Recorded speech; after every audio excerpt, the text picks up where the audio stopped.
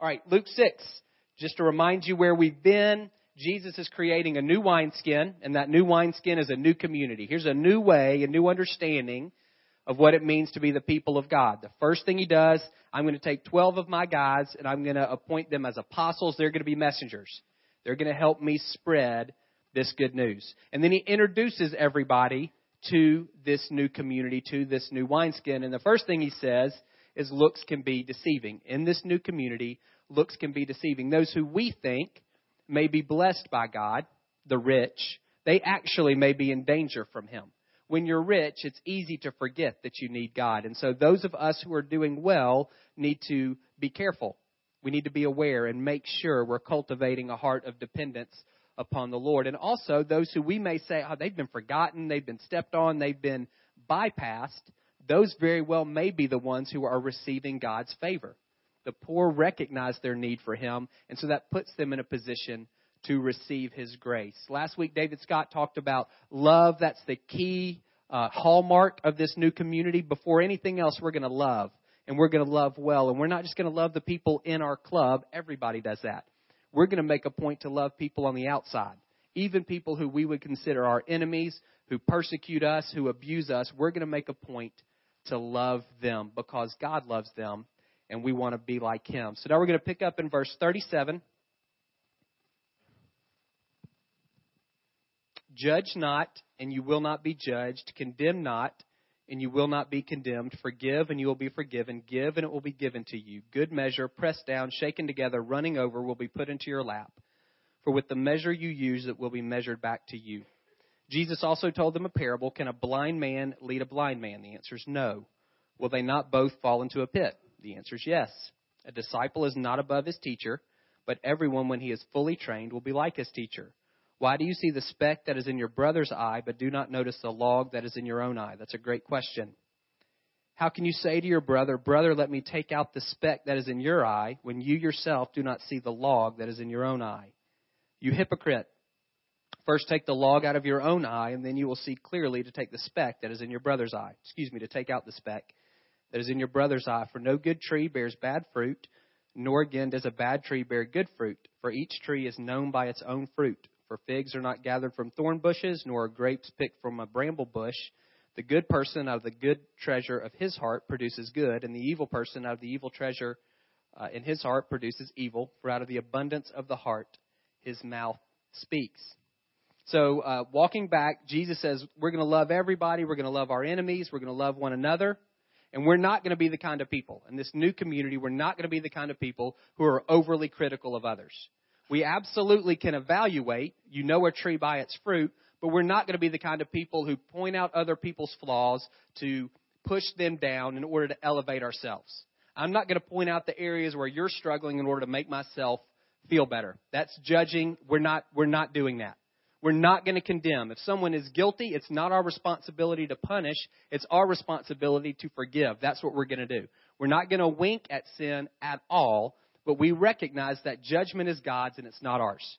And so we're not going to hold people hostage when they sin against us. We're going to give to anyone who has need. We're going to make a choice. We're going to live in this community of grace. We only have two choices. I'm either in the community of judgment or I'm in the community of grace. And if I'm in the community of grace, then God's going to give back to me exponentially, pressed down, shaken together, and running over. And if I'm in the community of judgment, guess what? God's going to give back to me exponentially, pressed down, shaken together, and running over. What he's going to say, in essence, is, I guess you're doing unto others as you would have them do unto you. And so if you're choosing to hold grudges, if you're choosing not to forgive, if you're choosing to be stingy, if you're choosing to be overly critical, I guess that's how you want to be treated by me. Whatever measure you use in treating other people, then that's the measure I'm going to use when I treat you. Is that works-based righteousness? No, not at all. We love because God first loved us. It's the parable of the unforgiving servant, Matthew 18. You can read it. I go to the king and I owe him $10 million and say, I can't repay it ever. And he has mercy on me and he forgives me. And then I see Dawn walking down the street, and she owes me $10. And she says, I can't repay it. Never, ever. And I say, too bad, you're going to jail. You can't do that. If I'm going to be in the economy of grace, this community of grace that says, God, I need you to treat me not how I deserve, but based on your grace, giving me good things that I don't deserve, based on your mercy, withholding from me punishment that I do deserve, then I've got to be willing to extend that same grace and mercy to others. If I'm not extending that grace and mercy to others, then God's assumption is, well, you're not living in the economy of grace. You've rejected my grace for you because you're not extending it to anyone else. It's not works-based righteousness. It's just God saying, I'm going to treat you the way you treat others. I've loved you. I've pulled you into my family by my grace. You extend that to other people, and I'm going to keep giving grace to you exponentially. But if you choose to be overly critical, if you choose to hold grudges, if that's how you're going to work, then that moves you over here into this community of judgment. You're going to be like your teacher, Jesus says. Eventually, we're all going to be like our teacher, so pick the right one. Jesus is the teacher in this community of grace. Eventually, we want to be like him. So how come sometimes it's easier for me to see the log in your eye than the speck in mine? Maybe I just lack self-awareness. I'm blind. It's lettuce in my teeth. I just can't see it. It's the best case scenario. Jesus jumps to the other end of the spectrum. It's because you're a hypocrite. It's a word from the theater. You're play acting. You're wearing a mask. The reason it's easy for you to see the log in the speck in someone else's eye and not see the log in your own, it's because your insides and your outsides don't line up. What you're trying to do is point out flaws in other people in order to elevate yourself, to make yourself feel better. And you're unwilling to look at your own heart and see the places where you haven't quite measured up to Jesus yet, the places where you haven't quite become like your teacher by the one that you're following. But eventually, all of that's going to work out because a tree's known by its fruit. You can't hide that for very long. If there's not good stuff going on in your heart, eventually that stuff is what's going to come out. And if there's good stuff going on in your heart, eventually that good stuff is going to come out, both in your words and in your actions. So you hear that, and that can sound like Sunday school when you were 8. Be nice to other people. That's it. Or, and this is where I think we're going to land, I feel like this is a key dynamic if we want to see our community transformed by God. It's not, Jesus isn't just saying be nice to other people. I think what he's saying is in this new community, we're going to so love each other. We're going to love each other so well, and we're going to love people outside of our community so well, we'll begin to see things transformed. When I thought about this whole idea of community transformation for about 15 years. And as I've thought of that, I've often thought of behaviors. We'll know our community is transformed when we see certain things. Fewer people getting divorced, fewer kids being aborted, more students graduating from high school who are prepared for college or career, more businessmen and women seeing their businesses as an opportunity to serve others instead of just enriching themselves, those kinds of things. But all of that's just, it's fruit, it's behaviors, it's symptoms, if you like that. And in Jesus' words, I've just been looking at fruit. I haven't been looking at the tree. And according to him, if the tree's not good, the fruit's not going to be good. And I've been trying to figure out, I've got apples here. How do I make them oranges? And I can't make them oranges by playing around with the fruit. When Jesus talks about good and bad, he's saying this fruit is good, it's healthy, it fits, it's useful. Bad, it's diseased, it's not worth anything. It's useless.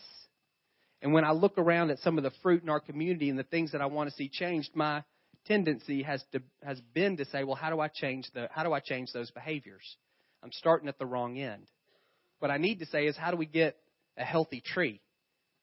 And I don't know all of the answers to that. I don't know the full picture of what it means to get a healthy tree, but a key part is relationship. Healthy relationships, that's a healthy tree. Primarily vertically, absolutely. We want to see more people living in the fullness of a relationship with God, but also horizontally, the way we love one another and the way we love people outside of our church community also has a huge impact on a healthy tree. When Jesus is asked what's the greatest commandment, he says love God and love people. He answers both. We can't separate those two things from one another. They're inextricably bound.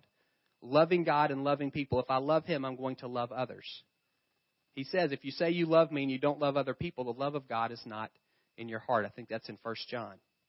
And so what I want to recognize and what I want us to recognize, something that could be third grade Sunday school, be nice, can also have the power to transform our community if we begin to put into practice this idea of saying we're going to love each other and we're going to love other people really well. We're not going to be the kind who are overly critical. We're not going to be the kind who condemn. We're going to be the kind who forgive. We're going to be the kind who give. And as we choose to do those things, we open ourselves up for God to pour out on us, pressed down, shaken together, and running over even more grace and even more mercy. And it's not just for us.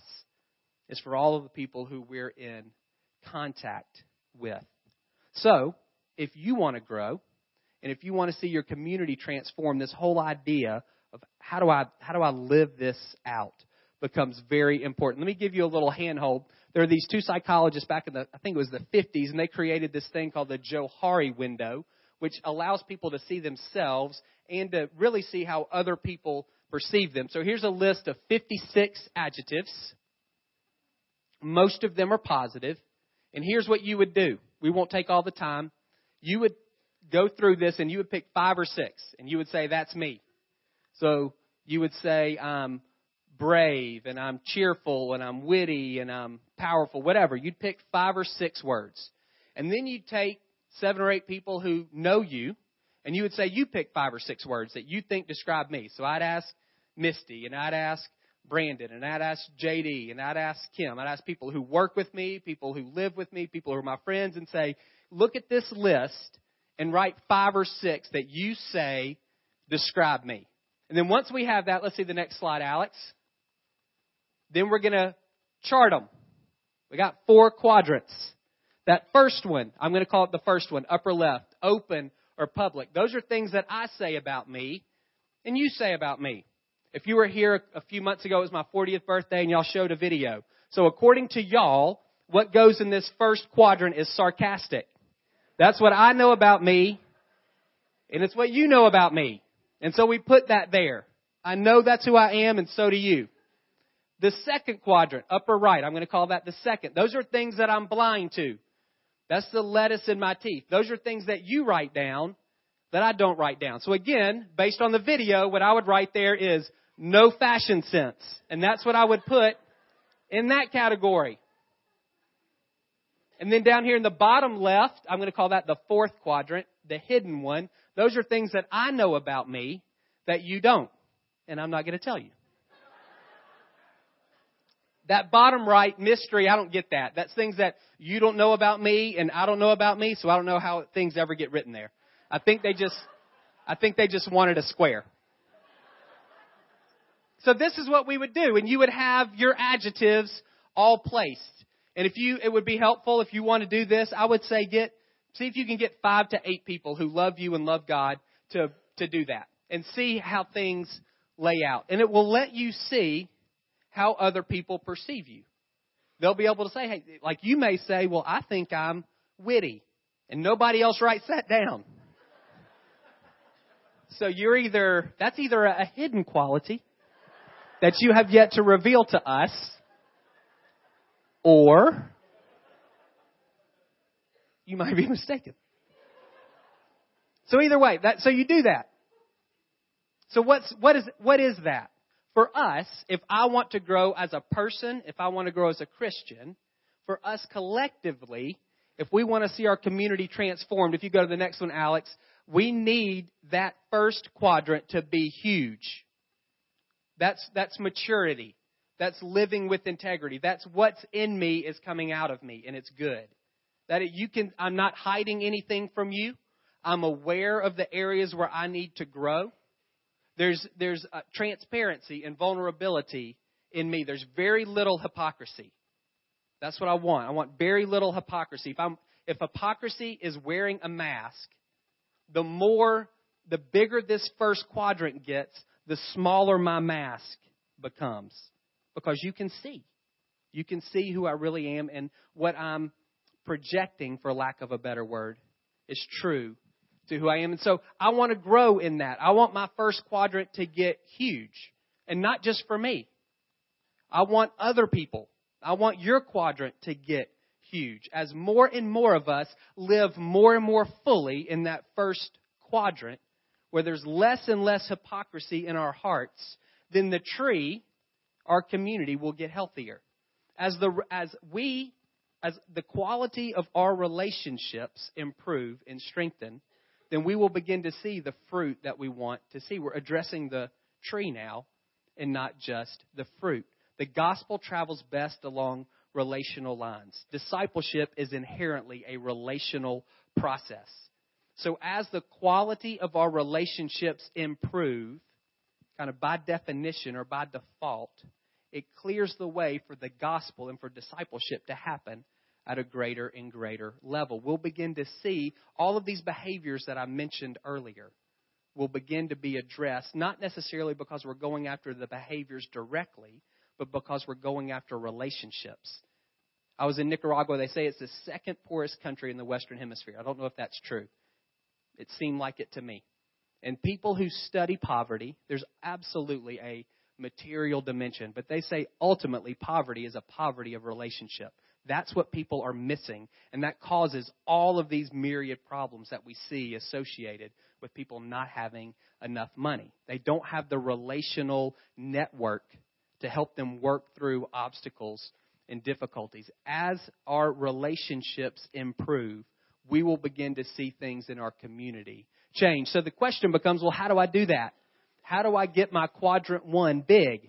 Well, I've got to get the blind spot smaller, and I've got to get the hidden part smaller. I need both of those things to shrink. As we go through this, I want dual challenge.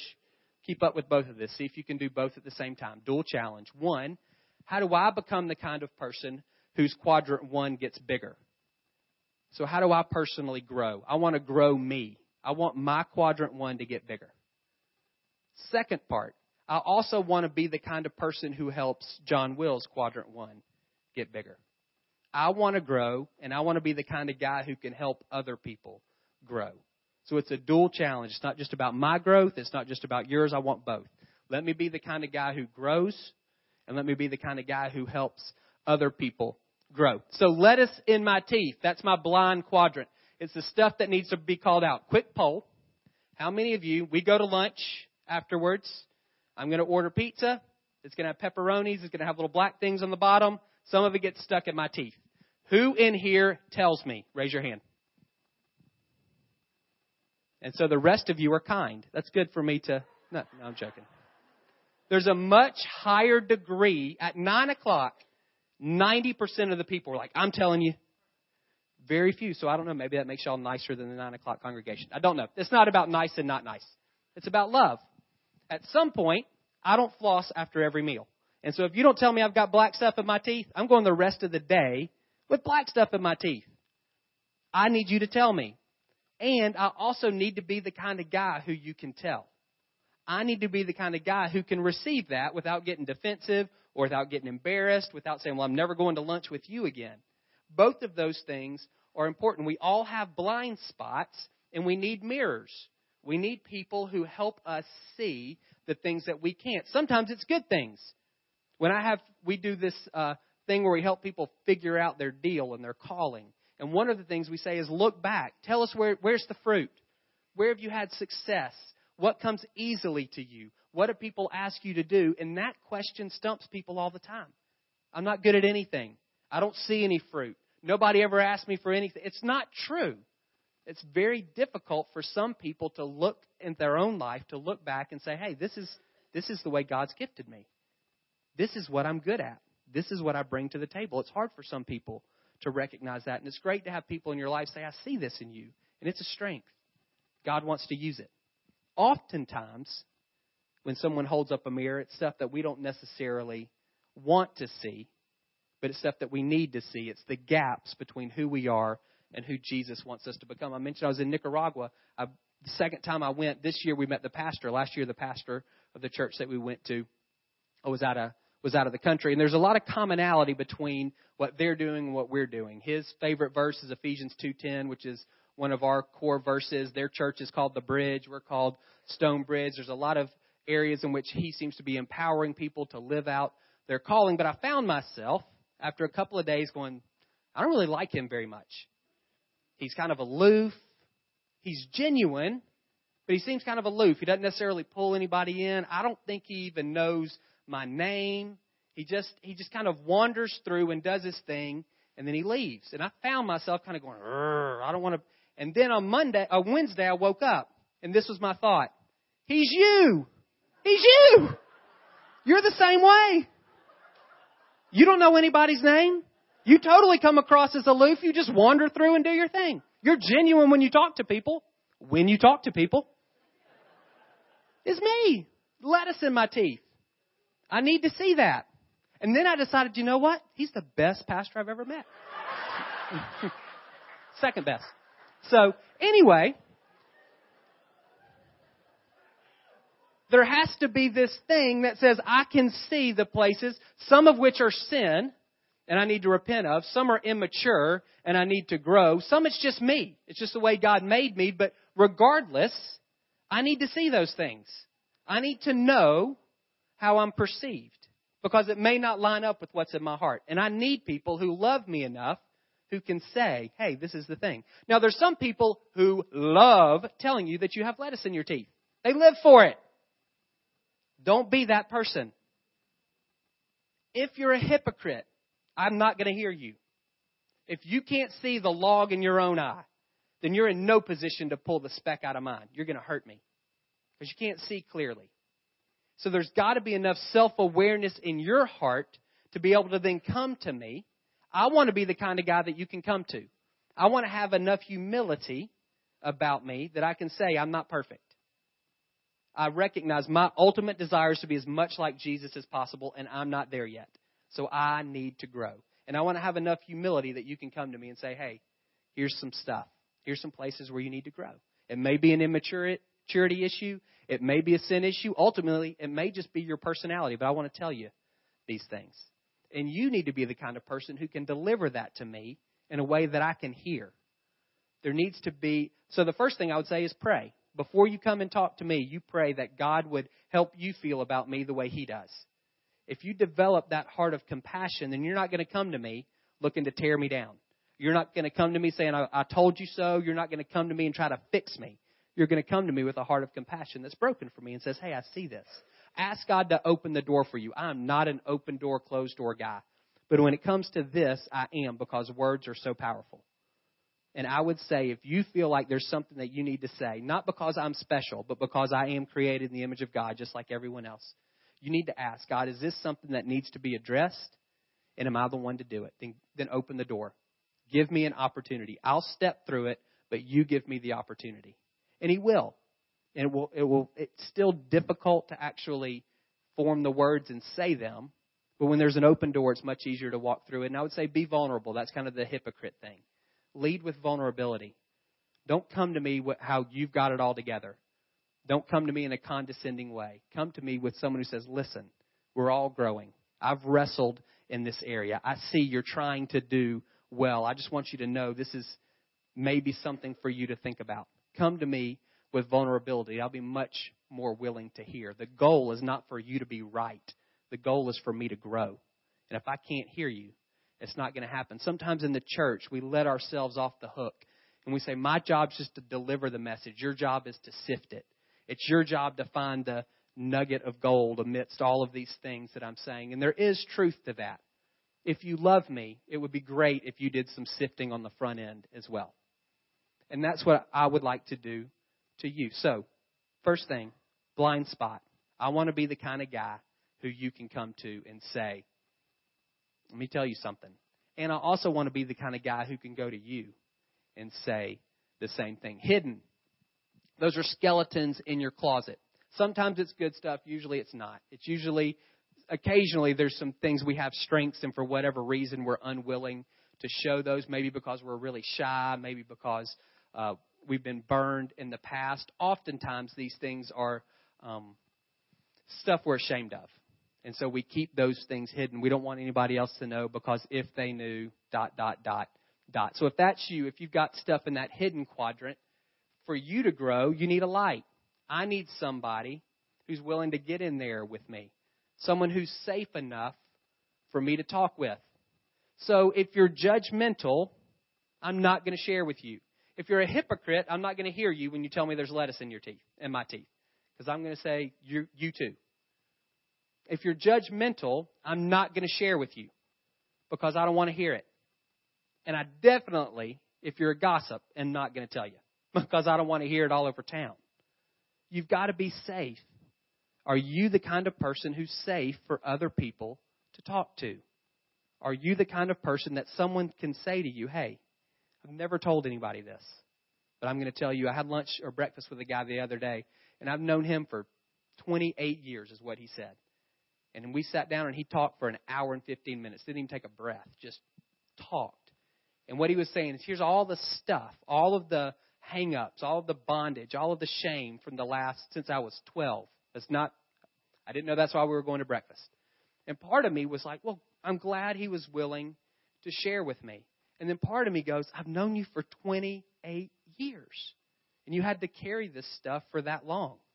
I want to be the kind of guy that people can come to and say, I trust you. I can share this with you. Part of that is when people tell you stuff, you can't look shocked. If you look shocked, they're done. You got to figure out how to do that, how to have an unshockable face. It's true. If I tell you something and you get a look of horror on your face, it doesn't matter what you say to me. You've already judged me based on what I'm seeing right here. Think about rainbows and butterflies. But you can't be shocked. There's got to be this part of you that says, you can tell me, and I'm not going to be hypercritical of you. And I'm not going to tell anybody else. And I've got to be the kind of guy who's willing to take a risk. It's always risky to be vulnerable. There's never an appropriate time. It always is an intentional step to share, to open the door and say, I'm going to let you in. I'm going to show you the skeletons. And I've got to be the kind of guy who's willing to take a risk to actually do that. I want to be one who's safe for you to share with, which means I can't be judgmental. And I also want to be the kind who's willing to take a risk and share with somebody else, even if I've been burned in the past. That's not a good enough excuse. I always think of Jesus washing Judas's feet, even though he knew Judas was going to betray him. He continued to try to pull Judas in. And so I want to be the kind of guy who's willing to take a risk in relationship, even if somebody were to betray me. That's no excuse for me to then isolate myself moving forward. So if this is your area, if you've got some stuff that's hidden, those are some things I would encourage you to do. Now I'm going to pray, and I want you to follow me in this prayer, and I'm going to read one more thing from Luke out loud. So y'all can just close your eyes.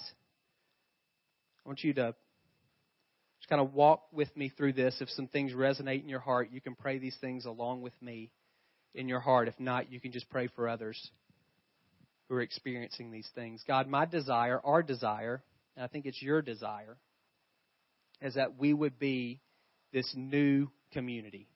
Community is a noun. It's something that the verb is love. We want to see community, then we've got to begin to love each other.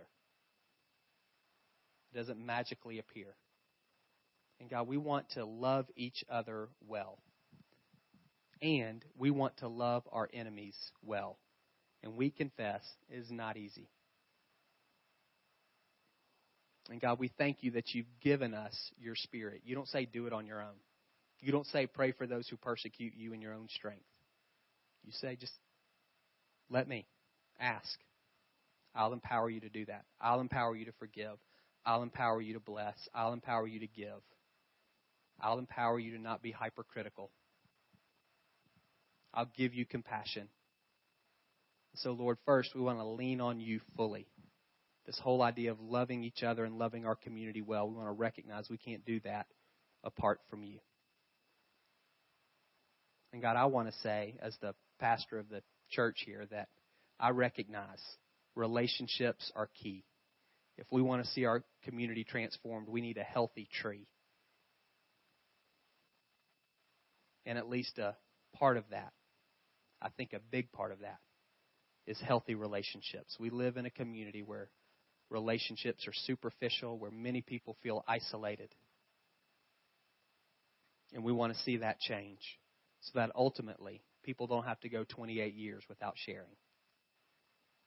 People don't wait till they're at the brink of divorce before they tell somebody, hey, I'm hurting over here. we don't watch somebody self-destruct before we step in and say, hey, this is not good. I don't even know fully what I'm asking. I don't know what the results are. But God, we want to see healthy relationships here among us, flowing out from us to others. So God, help each one of us to get big in that quadrant 1. We want to be open. We want to be transparent. We want to be vulnerable. So 2 things. 1, God, I pray you bring conviction in that blind spot area. 1, God, are there any of us who we have too much pride, or we're too defensive, or we're too insecure, where people can't tell us the truth? If you felt conviction, then you just pray this. Say, God, I confess that's me. I don't want to hear it if I've got lettuce in my teeth. I confess that to you as pride or insecurity, whatever it is. And I don't want to do that anymore. I'm asking God for humility, thinking rightly of myself, not too high, not too low. And God, I pray you put within me a desire to be like your Son that is stronger than any desire to preserve my reputation or my image.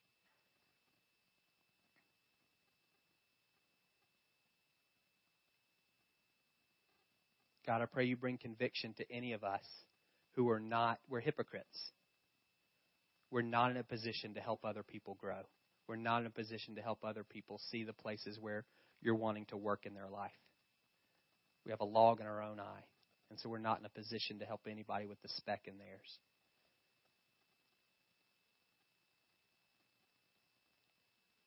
If you feel conviction or in that same thing, God, I confess that's me.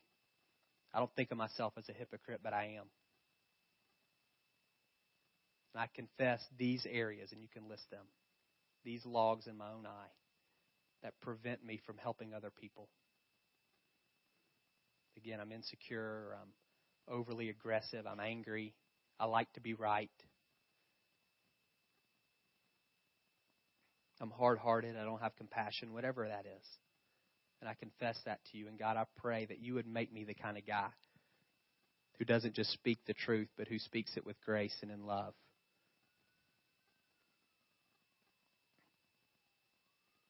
Hidden. God, I pray for any of us here who have skeletons and we've never shared. God, I pray you bring conviction in those areas. We're isolating ourselves from the body. We're isolating ourselves from your grace. We're choosing to live in shame and condemnation. There's no reason for it.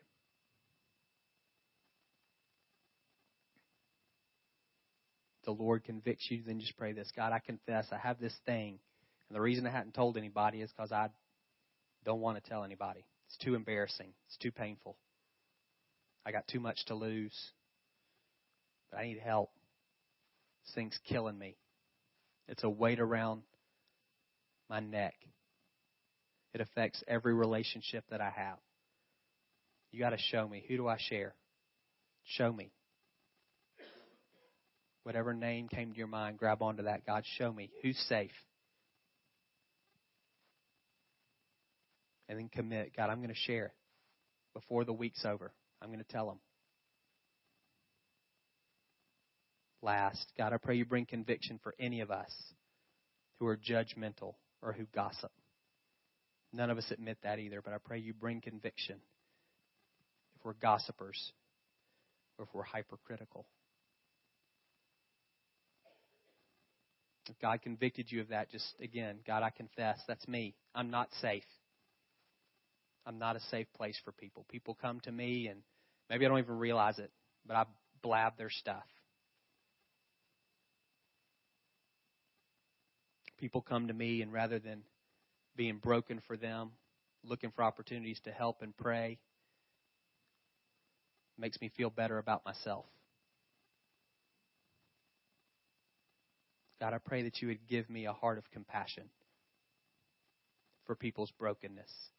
God, I pray I would be a safe place for folks to share.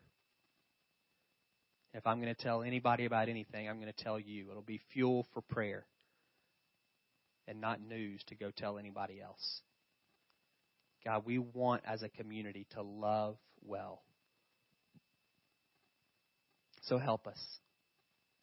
In Jesus' name, amen. Let me read you this. It's the last few verses of this introduction to this new community. Why do you call me Lord, Lord, and don't do what I tell you? He's speaking to people who hear, and now he's saying, I need something else. Everyone who comes to me and hears my words and does them, I will show you what he's like. He's like a man building a house who dug deep and laid the foundation on the rock. And when a flood arose, the stream broke against that house and could not shake it because it had been well built. But the one who hears and does not do these words is like a man who built a house on the ground without a foundation. When the stream broke against it, immediately it fell, and the ruin of that house was great. So ultimately what Jesus is saying is it's not enough just to know. It's not enough to hear. At some point, we've got to put into practice. We have to do. And if you doing that, that's building your house on the rock. Ultimately, obedience to him is the only sure foundation. He's the rock. If we're building our lives upon anything else, when the difficulties come, our house is going to crumble. Our life is going to crumble. We're going to do a Houston Coley is going to be baptized this morning, and baptism is really a public declaration that says, I'm building my house on the rock. And so as Houston comes forward, you can come on to be baptized. There's a couple of things I want you thinking about. One, I want you to, if you're on the aisle, I think it's the inside aisle, reach under your chair. There's a note card. I want you to grab a note. There's a stack of note cards. I want you to grab one, and I want you to pass the rest of the stack down. And on top of your card, I want you to write Houston. We believe God speaks to the body through the body. At Jesus' baptism, the Father says, this is my Son whom I love. With him I'm well pleased. And we believe God wants to speak to Houston today. You might not know Houston at all. I almost hit you in the face. But God knows him very well. And God wants to encourage him today. And he wants to do that through you. So as we're praying for Houston, you're praying too. And you're saying, God, what do you want to say to Houston through me? And then you're just writing that on the card. And when you leave, there'll be a bucket, and you can drop that card in the bucket, and we'll make sure Houston gets all of them. The second thing I want you thinking about, this idea of building your house, your life, on the rock. Houston's saying, I'm in. That's what I'm doing. And as he's being baptized, I'd encourage you to be thinking through your own life. Are there places where I'm not building my house on the rock? Are there places where I don't have a strong foundation? I'm trying to do things in my own strength. In my finances, in a particular relationship, when it comes to my future, there's some place where rather than actually doing the words of Jesus, I'm doing what I want and trying to figure things out and make things happen on my own. And if God convicts you of that, even as we're doing this baptism, just confess, God, I did it. I'm doing that. This is a place where I'm not trusting you, where I'm choosing to trust myself, and repent of that, even as he is being baptized. Good? All right, I'm going to turn things over to David Scott. He's our student pastor, and he'll take things from here.